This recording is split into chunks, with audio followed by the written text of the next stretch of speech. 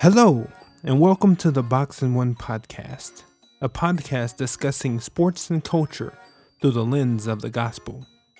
My name is John Richards, and I'm your co-host today, and I'm joined by my co-hosts Chris Lassiter and Jeremy Hartman. Welcome to episode 17 of the Boxing One podcast. My name is John Richards. I'm your co-host, and I'm here today with my co-host, C. Lass, Chris Lassiter. What up? And the homie Jeremy Hartman. What's up, dude? What up, fellas? Coach. I call him Coach Hartman, the homie. All right, so what we're going to do this week is just hop right into our topics because we have some really hot topics, for real. And I'm going to just hop right into probably the hottest topic over the past week or so. And it comes out of the NFL, but it's also kind of a cultural issue that has blown up over the past week and a half. And we're coming to you from the Bay Area, San Francisco, where a guy who hasn't been really relevant since their Super Bowl run, I think in 2013, 12, maybe somewhere around there, Colin Kaepernick, the homie, decided that he was going to sit down during the national anthem in a preseason game. And he caught a ton of flack from Christians, from veterans, from Black Twitter, from other minority Twitter, from majority Twitter, from your boy, the Donald, anybody that you can think of. Kaepernick called it because he sat down during the national anthem. Now, some people thought it wasn't patriotic. Others thought that it disrespected our troops. There were a lot of comments about it, but there were comments in support of it, saying that he's exercising his First Amendment right, and he has the right to do that. The soldiers fought for that right. But he's an athlete. He's a public figure. So obviously, people are going to have public opinions about a very public figure who did something that might not sit well with some people. So I need to get you guys' opinion on this, okay? We've been pining to get to this because we've had conversations with friends, circles of loved ones, on social media with other people about this. So I just want to catch this or capture this for the podcast itself. So I'll start with the homie, Jay Hart. What's up, man? Whew, man, this has been a hot topic. I can't even tell you what the conversations that I've had in the last couple of days since all this kind of blew up. But I will say this, like, I don't necessarily agree with the method, but I agree with what he's doing, like what he's standing for. I probably would have chosen a different method, but the great thing about our country is that he's got the freedom to protest however he wants, as long as he's protesting peacefully.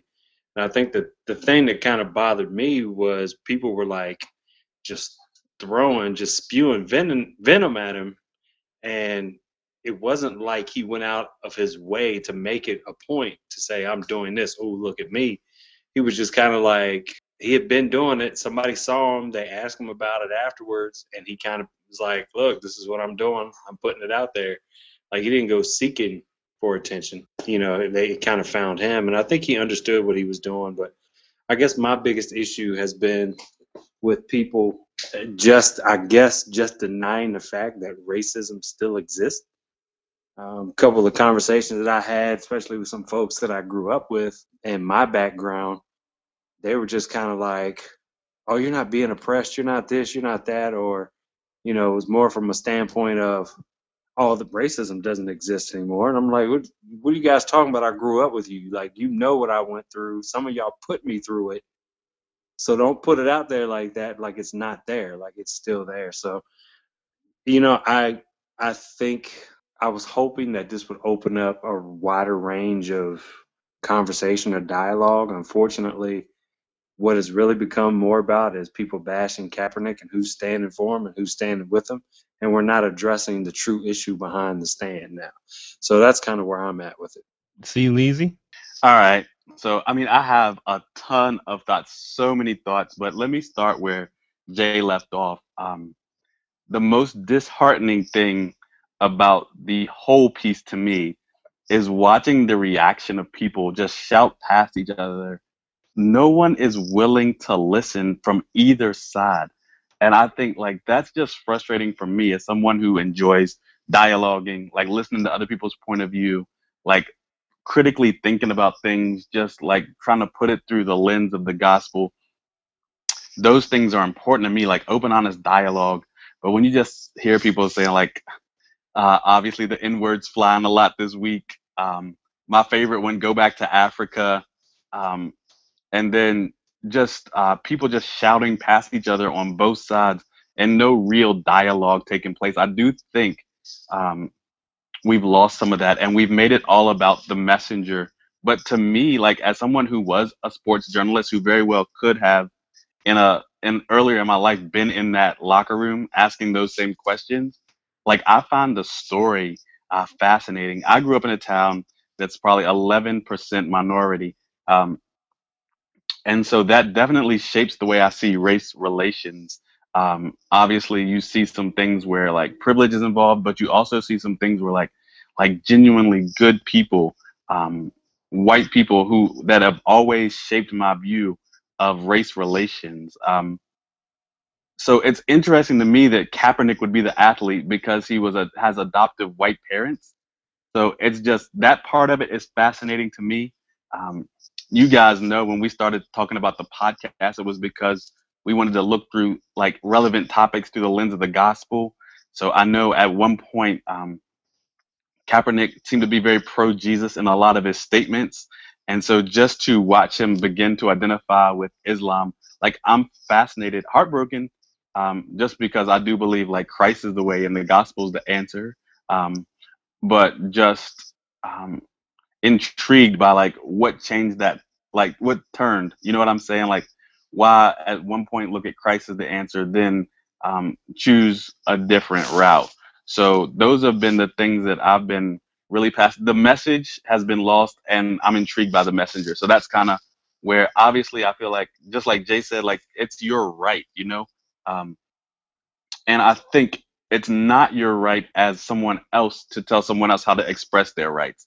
So, like for me personally, like that wouldn't be my approach because when I think of the flag, the first thing I do think about is people who like went extra and sacrificed so that we could be free. My dad, when he got drafted, always said like most of the people who who hate America have never lived anywhere else. So one of the things I love about America is the situation from Dallas, uh, where you have these people who are protesting like black oppression, and especially even police, just kind of worried about how black people are treated by police, but police protecting them as they march. And I've been to a lot of other countries, and I'm just trying to think like how many countries could that happen? And I think that's part of what makes America great. But I would love to see us get past the part where we're just shouting at each other, can really dialogue and look at really what he was saying. Like, here's what I'm seeing, and have dialogues about that. So that's my take. Man, I agree. It's for me, it's especially the reaction. So when you react to events like this, it's not necessarily what you say or write, but how you say it and write it. So a lot of people have done what is equivalent to toilet papering somebody's house in social media walls in terms of like plastering people's walls with these stories about Kaepernick showing I'm supporting him or he's ridiculous. I can't believe he would say something like that. As opposed to knocking on someone's door and respectfully having the conversation with them. Like we like to drop social media bombs to show which side that we're on, as opposed to knocking on the door and inviting people into dialogue. So, for example, the Jackie Robinson quote started circulating sometime last week, which is a great quote from his book, his autobiography, which was written around 1972. And in the introduction, he writes about his trouble or concern with standing, saluting, and respecting the flag as a black man in America. And I mean, just think about the irony of it all. The American baseball culture completely respects Jackie Robinson, but I'm pretty sure a lot of people didn't know about that quote before this week or the past week and a half because they probably haven't read the bio. So the people who were posting it was trying to get a point across, but I think it's how you did it that demonstrates the effectiveness of that point. So I agree with you. Like, stop shouting past folks. Stop shouting past one another. I think some of my best conversations have happened person to person, face to face, having dialogue with people, as opposed to doing these, social media rants that a lot of people go on. So, social media is a blessing and a curse. And I definitely see both sides of it in terms of being able to argue both sides of it. Personally, I think I probably lean towards allowing that man to express himself in a way that expresses the First Amendment freedoms. Very lawyer-ish of me, but I think that's a right that he does have. And I've seen athletes do it before. I think we've talked before about my boy from Denver, Sharif Abdul-Rahim. Wait, was that his name? Mahmoud Mahmoud Abdul-Rauf, the homie. Being able to do that during the anthem, it was a big deal for him. I think they came to an impasse and he finally decided to stand during the anthem. But that's the beauty of America and who we are. People have that freedom and that right. Now, unfortunately, their first game is on September 11th. Can you guess who the starting quarterback's not going to be? Blaine Gabbert. Kaepernick is probably not going to start that game on September 11th. So it's going to be interesting to see what they do with him as a team. But I respect him for what he's done in terms of generating that conversation. So Yeah, I just think one other thing, in Jackie Robinson's biography, he experienced just as much racism when he was in the military. So he came to Major League Baseball after being in the military. So I just thought that was another fascinating piece of his story. And that's also one of the reasons why he was chosen to be the athlete, because he had the military background. He thought that would endear him more to society at large. So I'm not so sure if we've seen the end of the Colin Kaepernick saga. I think your boy Chris Brown tried to do all he could to kind of end that story and start something new this week. But so we'll see how things turn out. But I definitely wanted to make sure we addressed it, and I'm glad that we were able to talk as brothers in terms of what we felt about it and how we were processing it. So shout out to Rachel Held Evans too. I don't ascribe or to everything that she writes. But she did mention something really interesting for Christians as believers. She said it's interesting to see that, or she would want to see what first century Christians thought about Christians who were bashing Kaepernick because he was going against the quote unquote empire, because that's all first century Christians did. Like, they never respected empire over and above the gospel. And for some people, the gospel, a huge part of the gospel message is social justice and making sure that the world is put right again. And that was part of what Kaepernick was getting at in his protest. But I think all of that, as you said, JR, got lost in the messenger per se. So Yeah. I would just add to that though, like I would say, like in First Peter, Peter's call to the diaspora is, like make your citizenship somewhere else, but be the best citizens in your community. Like, and I think that's his message to, that's the message of First Peter. So much of it is like just that Jeremiah 29 imagery, like, hey, you're exiles here, but like you make a difference. You be salt and light for the gospel here. amen. And Chris, I'm gonna piggyback off of that and just make one last point, because you had brought up with Kaepernick, leaning more toward Islam, and this is a conversation, totally different conversation for another day, but it just brought up, sparked something in my mind. Like, are we as Christians not out there enough and defending, I guess, people and defending rights, to whereas people are like, okay, well, these Christians aren't really standing up for anything, but these Muslims and these folks following Islam, they're out there and they're standing up for what they believe is right. So I'm leaning more toward that. So I think that's a conversation that, we could take a whole different level and a whole different place. Are we failing to kind of evangelize and be out there in the streets and keep it real, so to speak?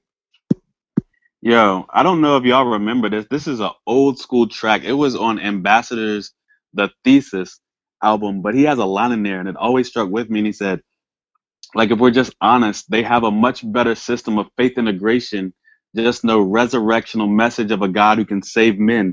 And I was like, whoa.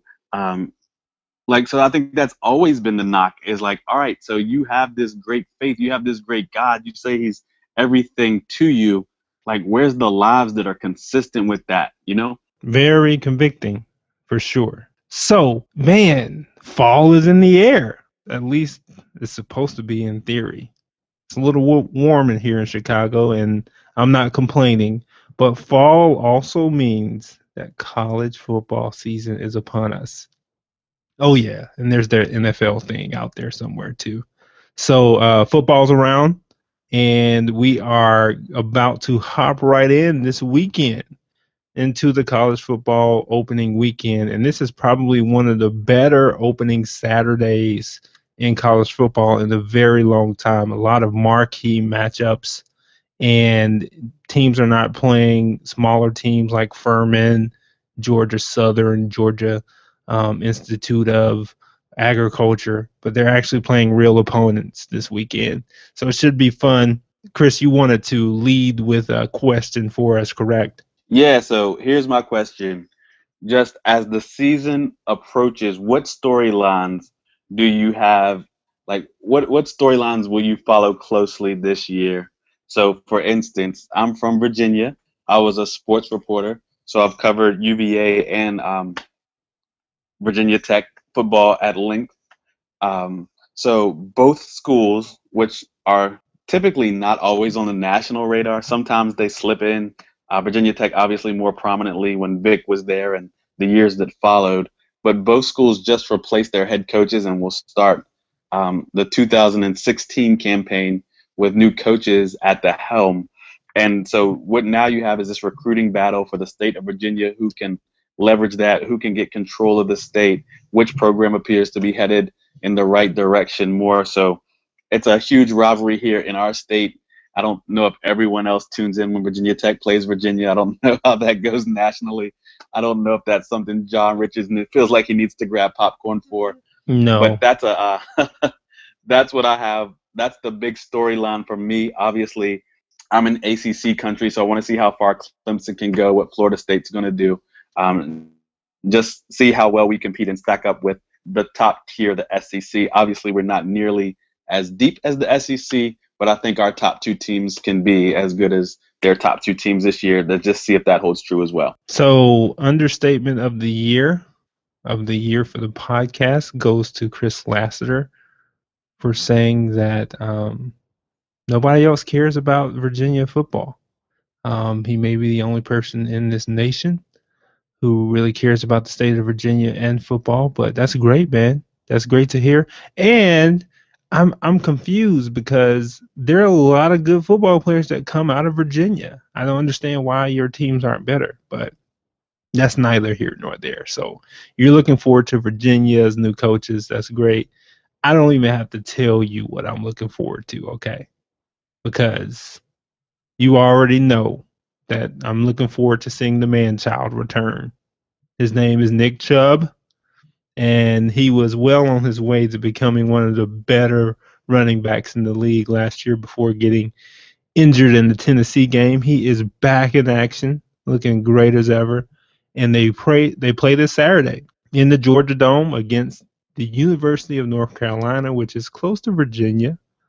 And it's going to be a good game, I believe, and I think Chubb is going to do well. Our other thing I'm looking forward to is trying to figure out who our quarterback is going to be. We got the quarterback of the year come in last year, this year as a freshman. Jacob Eason, Gatorade Player of the Year, best quarterback in the country, but they keep going back and forth on whether playing him or a former Virginia quarterback, surprisingly, Grayson Lambert, who was a bum last year. So I don't understand why they don't just throw the freshman in there. He did have that one game where he was like 27 of 28, though. Yeah, he was like breaking Georgia records. I'm like, wait a second, I can't have you doing this, man, because we don't want you back there behind center. So I'm looking forward to that, man. Looking forward to Chubb and hopefully seeing Eason play this weekend. But we'll see if your Virginia boy comes in and swipes that starting quarterback role. Jay Hart, you got anything to say about college football, man?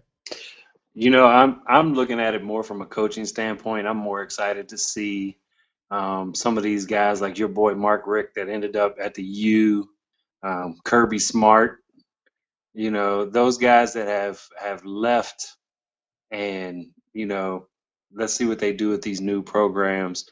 I'm interested to see what that happens, especially with the coaching changes, because there's always somebody that comes, you know, from out of nowhere, and you're like, ooh, I didn't realize that.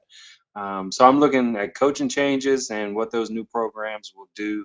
And I always got my finger on whether or not our Heisman guys, and right now it seems like to be three guys that are always being mentioned. That's Deshaun Watson, Christian McCaffrey, and Leonard Fournette.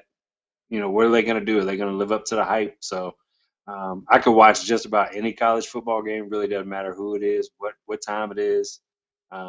So I'm just a big college football fan, period. Hartman, please put Nick Chubb on that Heisman list for our sanity. No, I ain't even gonna say nothing. You can't put him on there yet. We're not sure what's gonna happen. I ain't even gonna say nothing right now. I'm just gonna show him. I'm gonna show him better than I can tell him. See, last dude is a monster. I'm not saying he's not a monster. My point is, let's give him a week or two to get his legs back under him and see what he does before we start, you know, riding the hype train. Go ahead and leave us off that list, man. We good. I leave Kobe Here he off goes the list with the we. Why is it we, Jay?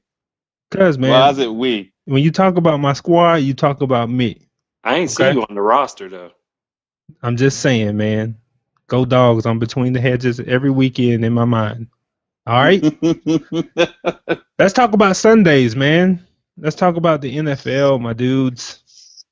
Now, I will admit and say that I'm a much bigger college football fan, but I do watch the NFL. So same question, right? See, last we want to know, what are the biggest storylines you're looking for or looking at in the National Football League this year? So for me, I'm a Chiefs fan, and we straight hobbled through the second half of the season, yet somehow won like 10 games in a row, including smashing Houston in the playoffs. But we just can't get over that hump. We have a single running back healthy for the playoffs. And so can this be the year with Alex Smith at the helm that we take another step? And obviously just watching what happens. I mean, Brady's out 4 games. Romo's hurt. Bridgewater, I hope the footage never shows up of whatever happened to his knee, because I don't ever want to hear that. Said players were vomiting. I say, how gross that. If it's anything like that Louisville player back in the Duke game, I don't want to see any parts of that. But I'm with you too, Jay Rich. I'm probably more of a Saturday guy than a Sunday guy, but those will be some storylines I keep up with. Yo, for me, it's got to be what's happening with the big star in Dallas, man. Obviously, Tony Romo got his Mike Tyson on and said his back was broken, and we found out that it was spinal. And he's going to be out for a hot minute. So in steps SEC quarterback Dak Prescott, who's been pretty impressive in the preseason. So I'm looking forward to seeing what Dak and Zeke do in that backfield. Interestingly, Dallas has a black quarterback and an African-American running back. So that's just going to be an intriguing storyline to watch this year, to see how Dak responds to being named starter in the Big D. Because when you're in the Big D, not only are you playing underneath that big jumbotron, but you're playing under the eye of public opinion because everybody knows that Dallas is on every Sunday in every region. So that's the storyline I'm looking forward to. What about you, Jay Hart? Well, I'm an Eagles fan, and people always ask me who my Womp, favorite womp, team womp, is. womp. Like, of all my teams, that like I'm a Lakers fan and I'm an Eagles fan, but the Eagles are my team that I, ride or die. It can ruin my Sunday or it can make my Sunday real good, and I've been that way. Mostly ruin. Yeah, pretty much. Lately, anyway. I'm glad we got Chip Kelly out of there. I think he kind of ran. I was excited at first when Chip came in. Now, once he started giving away all our players, I was like, hold on, what's this guy doing? Like, you just gave away our best 3 players. Like, what? But anyway, Doug Peterson's there. I'm excited to see what he's going to do. I'm not sure about Sam Bradford. I like the big kid, Carson Wentz, that we drafted. We just need a line to keep him healthy. And some running backs. We just need a little bit of everything. But we gave up our draft picks to get the supposed quarterback of the future, so we'll see how that goes. I'm not one of these crazy delusional fans that, hey, we're going to be in a Super Bowl. Like, we win 7 games, we'll probably be very fortunate. On the flip side of that, I am curious to see what happens in Dallas with Dak. In the preseason, everything's very vanilla defensively, so I'm curious to see what defensive coordinators will throw at him, knowing that he's going to be a rookie starting quarterback in the NFL, and see how much they can test him. But as you said, Jay Rich, he played in the SEC. If you can play quarterback in the SEC, you could probably play quarterback in the NFL. So it'll be curious to see. And I'm an Ohio State fan too. I want to see Zeke do well. And as a matter of fact, I had to draft him on my fantasy football team. So I'm hoping he does well, just not against the Eagles. So, Hey, Jay, you got to keep us posted with how your fantasy team does on a week-by-week basis. Also, a quick question for you guys, and then we'll move topics. But when Jerry Jones seen Romo get hurt, do you think when he scrolled through his list of contacts, do you think he stopped at Manziel's name first or Tebow's name first? You got that choice to make. Which one would you call first if you had to call one of them? he called the dude that gives him Prozac because there's no alternative options, man. Like Manziel, not gonna happen. He probably thought for a second about Manziel, but Nah, just say you got to pick one of them. One of those two. Who you calling? You calling the Heisman? no, man, no. I'll call Jay Hart before I call Manziel. Hey, I can hand it off 20 times a game. I can get out of the way. All right, my dudes. So we try to tackle some content that'll be helpful for some of our listeners in terms of biblical content and understanding doctrinal positions. And this one is really interesting this go round. I had a conversation with my dudes a couple of weeks ago, I believe, a week and a half ago or so, and we were talking about the interesting position that John Piper takes on spiritual gifts, specifically speaking in tongues. And Piper is not someone who believes that that gift has gone away, essentially. He says that he's prayed for it himself and the Lord has not given it to him. But him and MacArthur have been going back and forth in posts over the years about the fact that MacArthur believes that that gift specifically and other gifts have ceased to exist since the canon of Scripture is closed. And that's based on his understanding of New Testament passages, including passage in 1 Corinthians, where it says that that which is perfect has come, these things will cease. So we just want to kind of run through those positions, which I've already done, and then also give our personal takes on them so that our audience kind of knows where we come from and might be helpful to some folks who may be wrestling with that issue, who might not know if they're Team MacArthur or Team Piper. So I'll start with my man C last, man. What are your thoughts here? So I think we kind of went back and forth. There's a verse in Timothy, and he tells Paul, who's gone from this church persecutor to church planner and father figure in the faith for so many, he's writing a pastoral letter to a young dude who's pastoring named Timothy, and he tells him, like, watch your life and your doctrine closely.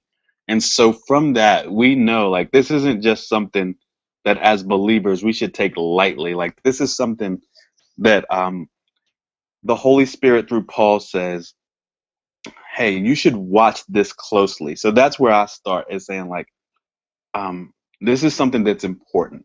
The second thing I want to just part out is, and we'll talk probably more about this in a bigger picture podcast one day, but there are things that are called essentials of our Christian faith and non-essentials. And essentials are things that, like, if we don't agree on those, like, then we have to question whether we're talking about biblical Christianity. Now, once you get past that thing and you get to something that we would consider a non-essential, what I kind of share with you guys candidly is this has been such a hard decision for me, like, to try to figure out, and I've tried to avoid it in my life. And it's rooted in my story. So just growing up, I went to church, and it was definitely just a typical, like, Black Baptist church. I've been in churches that were more Pentecostal, and I've been in environments where, looking back, I would say, hey, I've seen a church abuse in the name of things that seem to be spiritual gifts. And what do you tend to do when you see abuse is you kind of let the baby out with the bathwater. And so fast forward into that time, I've been in lots of studies. I've read Wayne Grudem's systematic theology from cover to cover. It's something that I've tried to dive into, but all I've tried to do is make sure I could state positions and say, hey, I know where Christians throughout the centuries in church history have stood on certain issues where there's not agreement in eschatology or on things like spiritual gifts. But for me, like, I've never been pressed into a position. I've always been kind of like the middle of the road guy, sitting on the fence. I did campus ministry, which was interdenominational. They never asked you to clarify a position on any non-essential. So I was good at fence riding. And now I'm in a church that definitely holds a position. And recently my church has asked me to do some things. And one of those things, as a prerequisite to what my church is asking me to do, is it's going to be to submit to some traditions or say that I agree to some certain positions. And so for me, I'm just now reaching the point in life where, like, I have to stop fence riding and figure out what I truly believe. So for me, if somebody was holding my feet to the fire, I would find it hard to call myself a cessationist or someone who had said that none of the gifts or the vocal gifts would exist today. But I'm also wrestling through, like, seeking good theology, watching my life and doctrine closely, and stop letting my past hurts or experience govern any of my positions. So that's kind of where I am. I know that wasn't, like, fully endorsing one camp or the other, Team Piper or Team MacArthur, but that's about as honest as I can be for you. That's good, man. And that's truly, I mean, that's not the expectation. Like, I don't want us to kind of fall into one camp or the other. I just wanted to kind of talk about our experiences as well with that. So that's helpful context, hopefully, for one of our listeners who may have experienced the same. In terms of my approach to it, I think that, and I think I may have mentioned this to you, like, I have also seen the abuse, quote unquote, of the gifts. And just thinking through that and having to internalize that and thinking through, well, yeah, but I've also seen people abuse the gospel, right? But that doesn't stop me from seeking more gospel truth, or seeking to proclaim the gospel. So for me, I guess that couldn't have been my issue with it wholeheartedly. I do think that I kind of lean more in the direction of Piper, just experientially. My understanding of the texts that speak to it And the fact that the Spirit of God is still present, a present reality today for believers, and we need Him more than we ever needed Him before. So if there are gifts that He is to distribute to the church, and that He has distributed to the church, and that He uses people to use them and not abuse them, then I am all for it. So I would not be someone who would say that those particular gifts have ceased to exist. I think that there has been a gap between intellectuals and those who are more experiential Christians, to put it lightly, and in widening that gap. In widening that gap, I think some of the intellectuals have railed against the gifts as opposed to be seeking understanding. And I think it moves back to our point about, yelling at one another, in terms of the Kaepernick thing. I think it happens also in Christendom. We get married to a position without honestly seeking doctrinally. Not saying that MacArthur has not, because he probably has landed there, based on his study of Scripture. But again, there's another leading voice in Piper who's landed elsewhere. And like you said, these issues are secondary. And I certainly don't want, my whole thing is, I don't want us to not have what the Spirit of God would have us to have now, today, in the 21st century. So Amen. that would be my position. Well, I think we can all sit back and say, like, in our early church experiences, we've all seen abuse of the gifts. I just remember the church we went to as a kid. Like, I remember somebody start speaking in tongues, and at the time, like, I didn't know what that was. And I'm looking at my mom like, yo, what is going on? Like, what is this? I was like, why is my aunt over there? And when you're 8, 9 years old, you like, what's she doing? Like, why is she Right. talking like that? So you don't really have a true understanding of it. And then as I got older, we kind of left the church.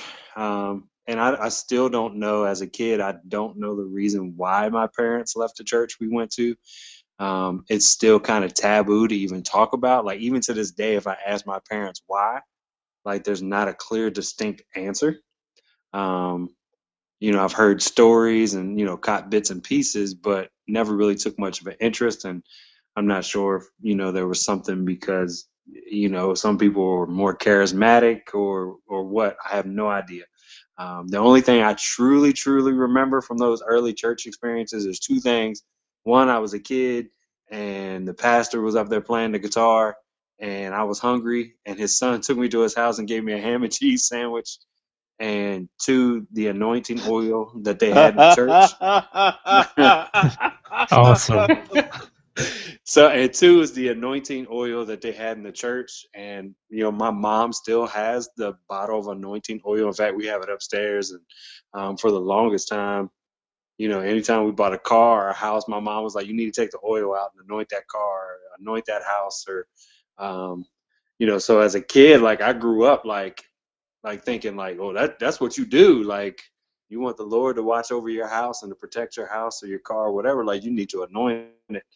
And, so there are certain things where it's just like, wow, like, as you get older, you try to search for and think, is this real? Like, you kind of have to, walk your own walk and kind of figure things out and talk to folks.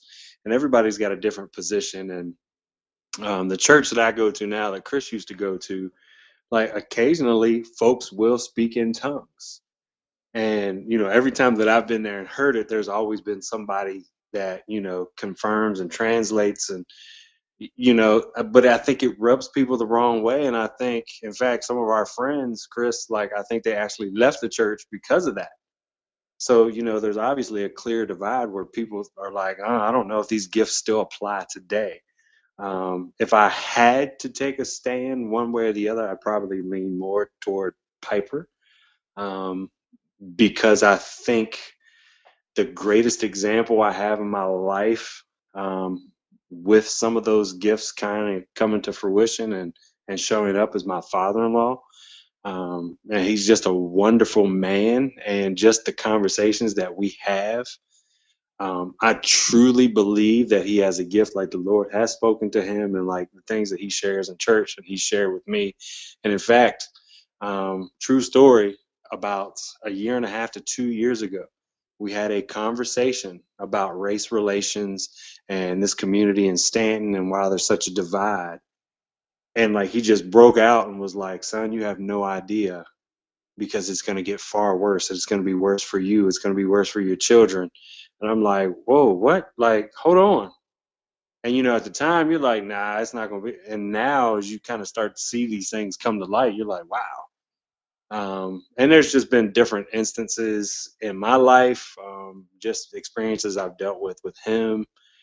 My father-in-law, just, you know, like I'd have to lean more toward Piper than MacArthur if I had to say one way or the other.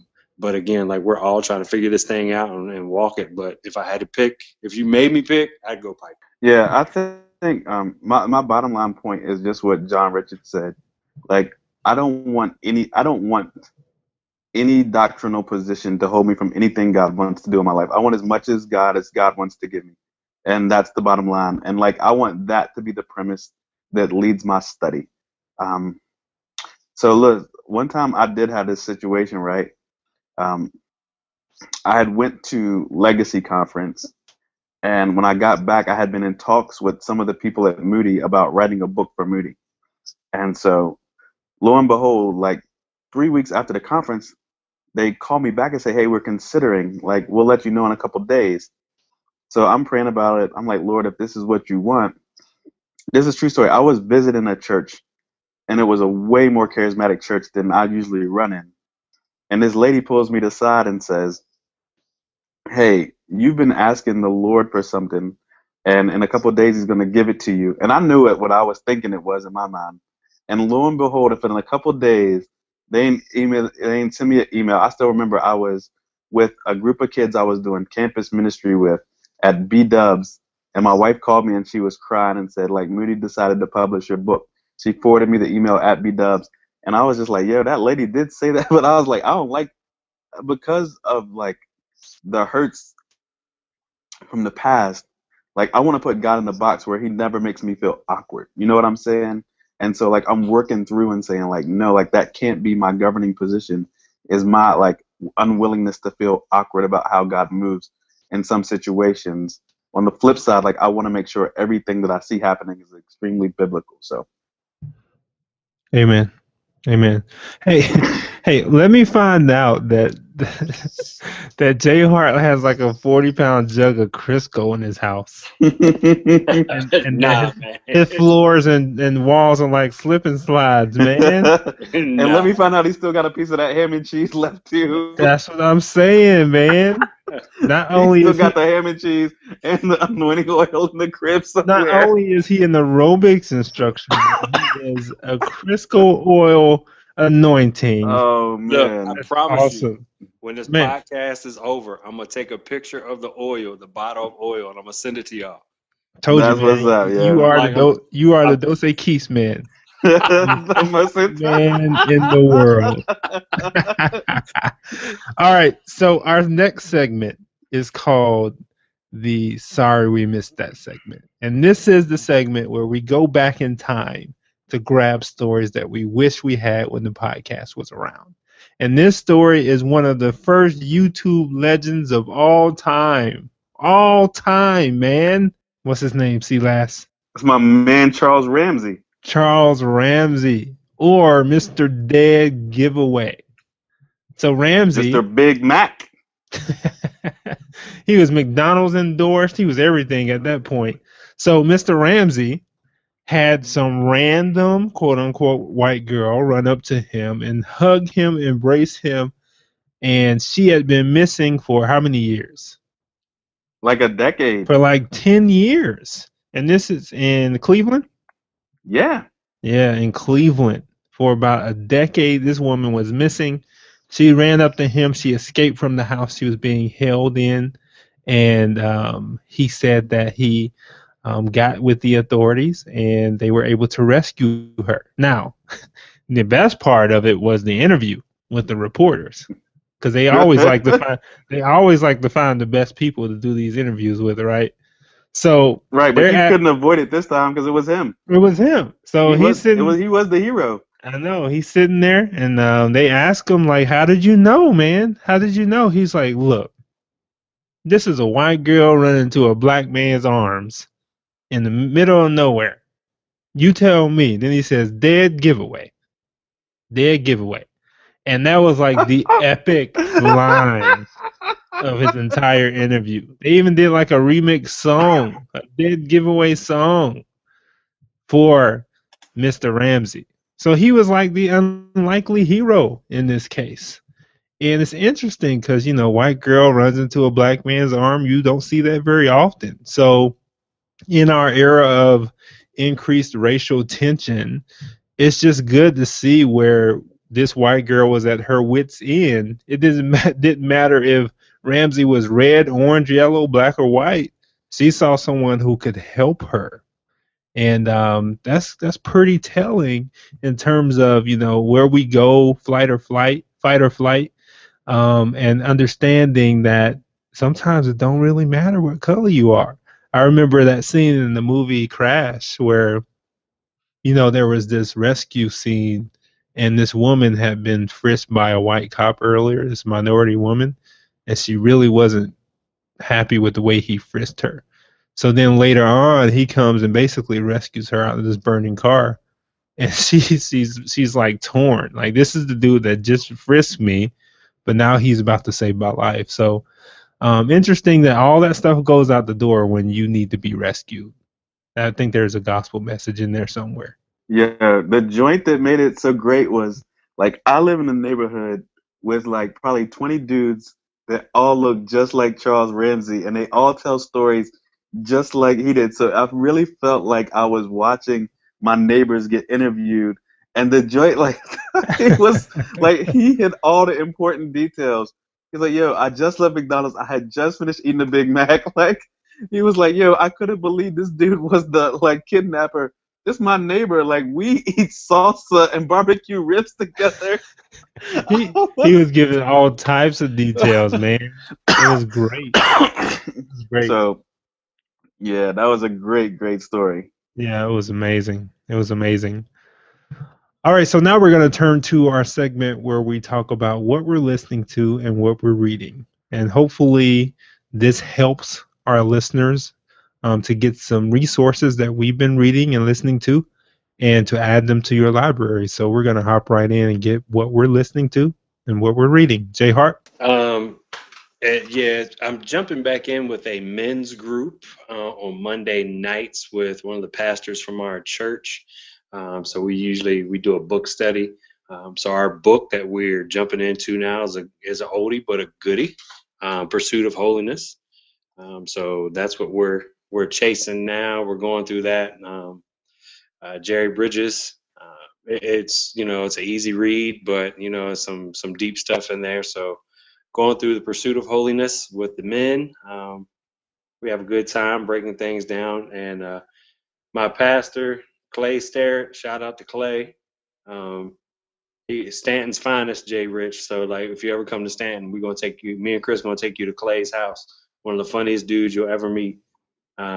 Right. You missed him in his hooping days though. Yeah, he's beyond that now, but he used to be out there shooting it up, firing that thing up. But Clay's he's a great guy. He's helped me out tremendously, and so that's what I'm reading, Pursuit of Holiness.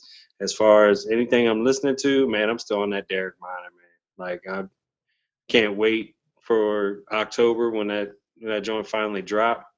But and I know you guys don't like the techno dance stuff. Gavi dropping another EP next week. Dose Keys. Yeah. I like Gavi's EP, because I can listen to it at work. See? On the loudspeaker. I will never listen to another minute of said CD. I'm not even sure if I'm going to put it in the show notes. Typical Spurs fan. See, Laz, what you're reading and what you're listening to. All right, so I'm still working through 2 books. I'm still working through finishing up the Tony Evans book, Oneness Embrace, and reading this book, Evicted. which is just fascinating. Just talking about the culture of poverty. It's a fascinating book. It's well done journalistically. Um, what I'm listening to, the most fascinating thing that I've listened to last week, two messages. One was from your boy Jamar Tisby, and it was just talk. The talk was labeled "Understanding the Heart Cry of Black Lives Matter," and anybody who has kind of wrestled and trying to really grasp what that movement's about or what Colin Kaepernick's talking about, he does. He's so thorough. It's so gospel centered. It's so historically rooted, and then he does such a good job like critiquing it through a gospel lens, saying like, here's what we have to amen, here's where we have to give pause. It's a great message. You can just YouTube it. As I was trying to figure out all the Kaepernick stuff and trying to figure out how to look through it through a gospel lens, Jamar Tisby, understanding the heart cry, Black Lives Matter, really helped. And my man Brian Loritz, one of my favorite gospel communicators, he gave a State of the Union address at his church, and I just thought he did such a great job. If anyone knows part of the story, the church that he's pastoring now is just it's gone through a season of hurt. Like there's just no other way to put it.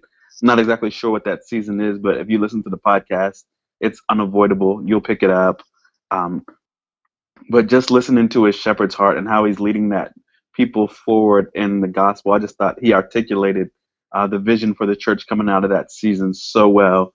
I don't know why I felt such an attachment to that message, but I was just like, it just was great. It just blew me away. So, and my pastor's message, if anybody gets a chance to hear that, Jonah, just preaching the gospel through Jonah, it was excellent this week. I mean, my pastor is a very good gospel communicator, preaches the gospel every week, but this week especially, like if I could point people to anything that my pastor's ever done, it'd probably be this week when he did Jonah. It was so good. So that's what I've been listening to.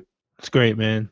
So I've been reading a couple of different things. The first being the first 90 days, which is a great book on coming into an organization as an executive. And it begins in the introduction saying that the president has 100 days to make an impact in his job, and you as an executive have 90.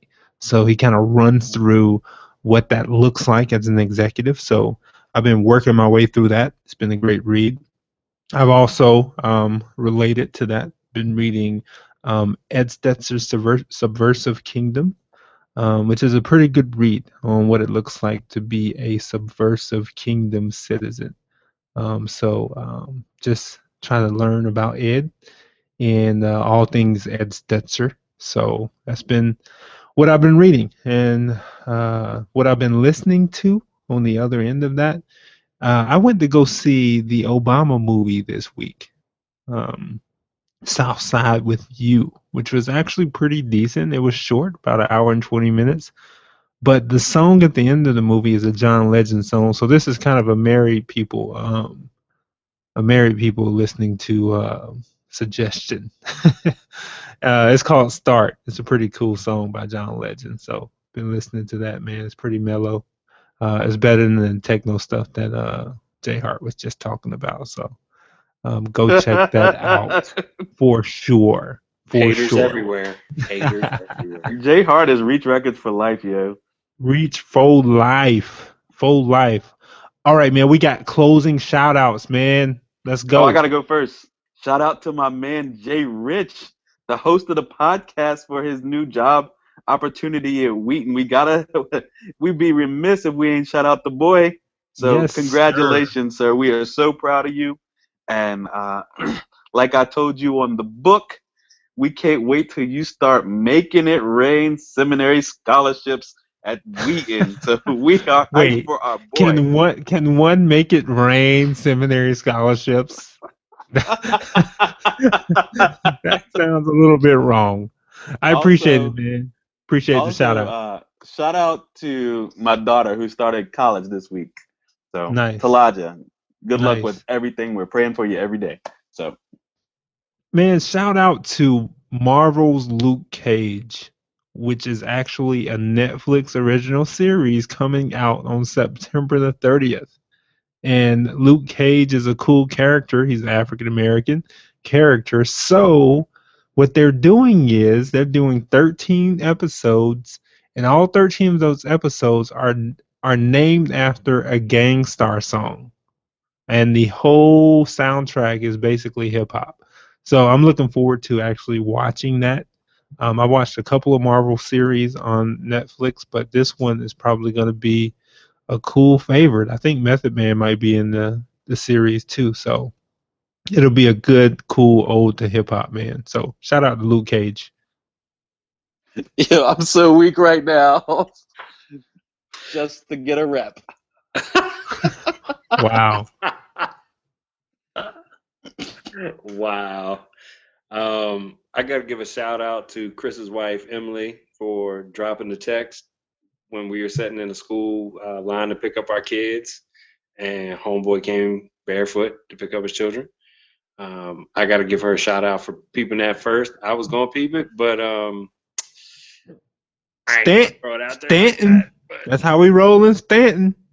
shout out to our public education system here in Stanton, because I saw a sign today at a fast food restaurant that said, "Come in for our brand new sandwich," and it was spelled with WITCH at the end. SANDWITCH. No. Hey, Chris. Oh, so that's what we're gonna do, fellas? Chris, I'm just That's saying. what we're gonna do? I'm just saying, why is he like not giving me any motivation? He's not making a good case, man. He's not. Y'all making know a I'm good- about to go Google y'all hometowns as soon as this podcast stops. We know how to spell sandwich. Yo, I'm so mad at my city right now. Look, and see, you can't put this on Stanton, because where I saw it at was in Stewart's Draft. So now, boom. Dude, you just spoke like Greek. I know Greek. You spoke like something weird. I don't even know what you're talking about, sir. I don't know what sandwich row is. Look, it ain't near us. That ain't where we are. That's the secondary home of Hershey chocolate. It's not the big factory, it's the little factory. It's not where we live. Man, this is getting worse. Yeah, they make the Reese cups and Reese Pieces down that way. Wow. These guys. All right, Come man. to Stanton, we'll get you that tour. I will, trust me. And that's been episode number 17 of the Boxing One podcast. Wow, we got 17 in the books, dudes. That's great, man. That's what's up. Looking forward to 17 more in the future. And if you guys have enjoyed this podcast so far, we just ask you to do one thing, okay? Go subscribe, rate it on iTunes. Make sure that you leave us a nice, cool review. Talk about how wonderful Stanton is. I'm pretty sure that Chris and Jay Hart will appreciate that. And you can also follow us on Twitter at Boxing One Podcast. Again, this has been the crew. See Last Jay Hart and Jay Rich, episode 17. We'll holler at y'all next time. Peace out.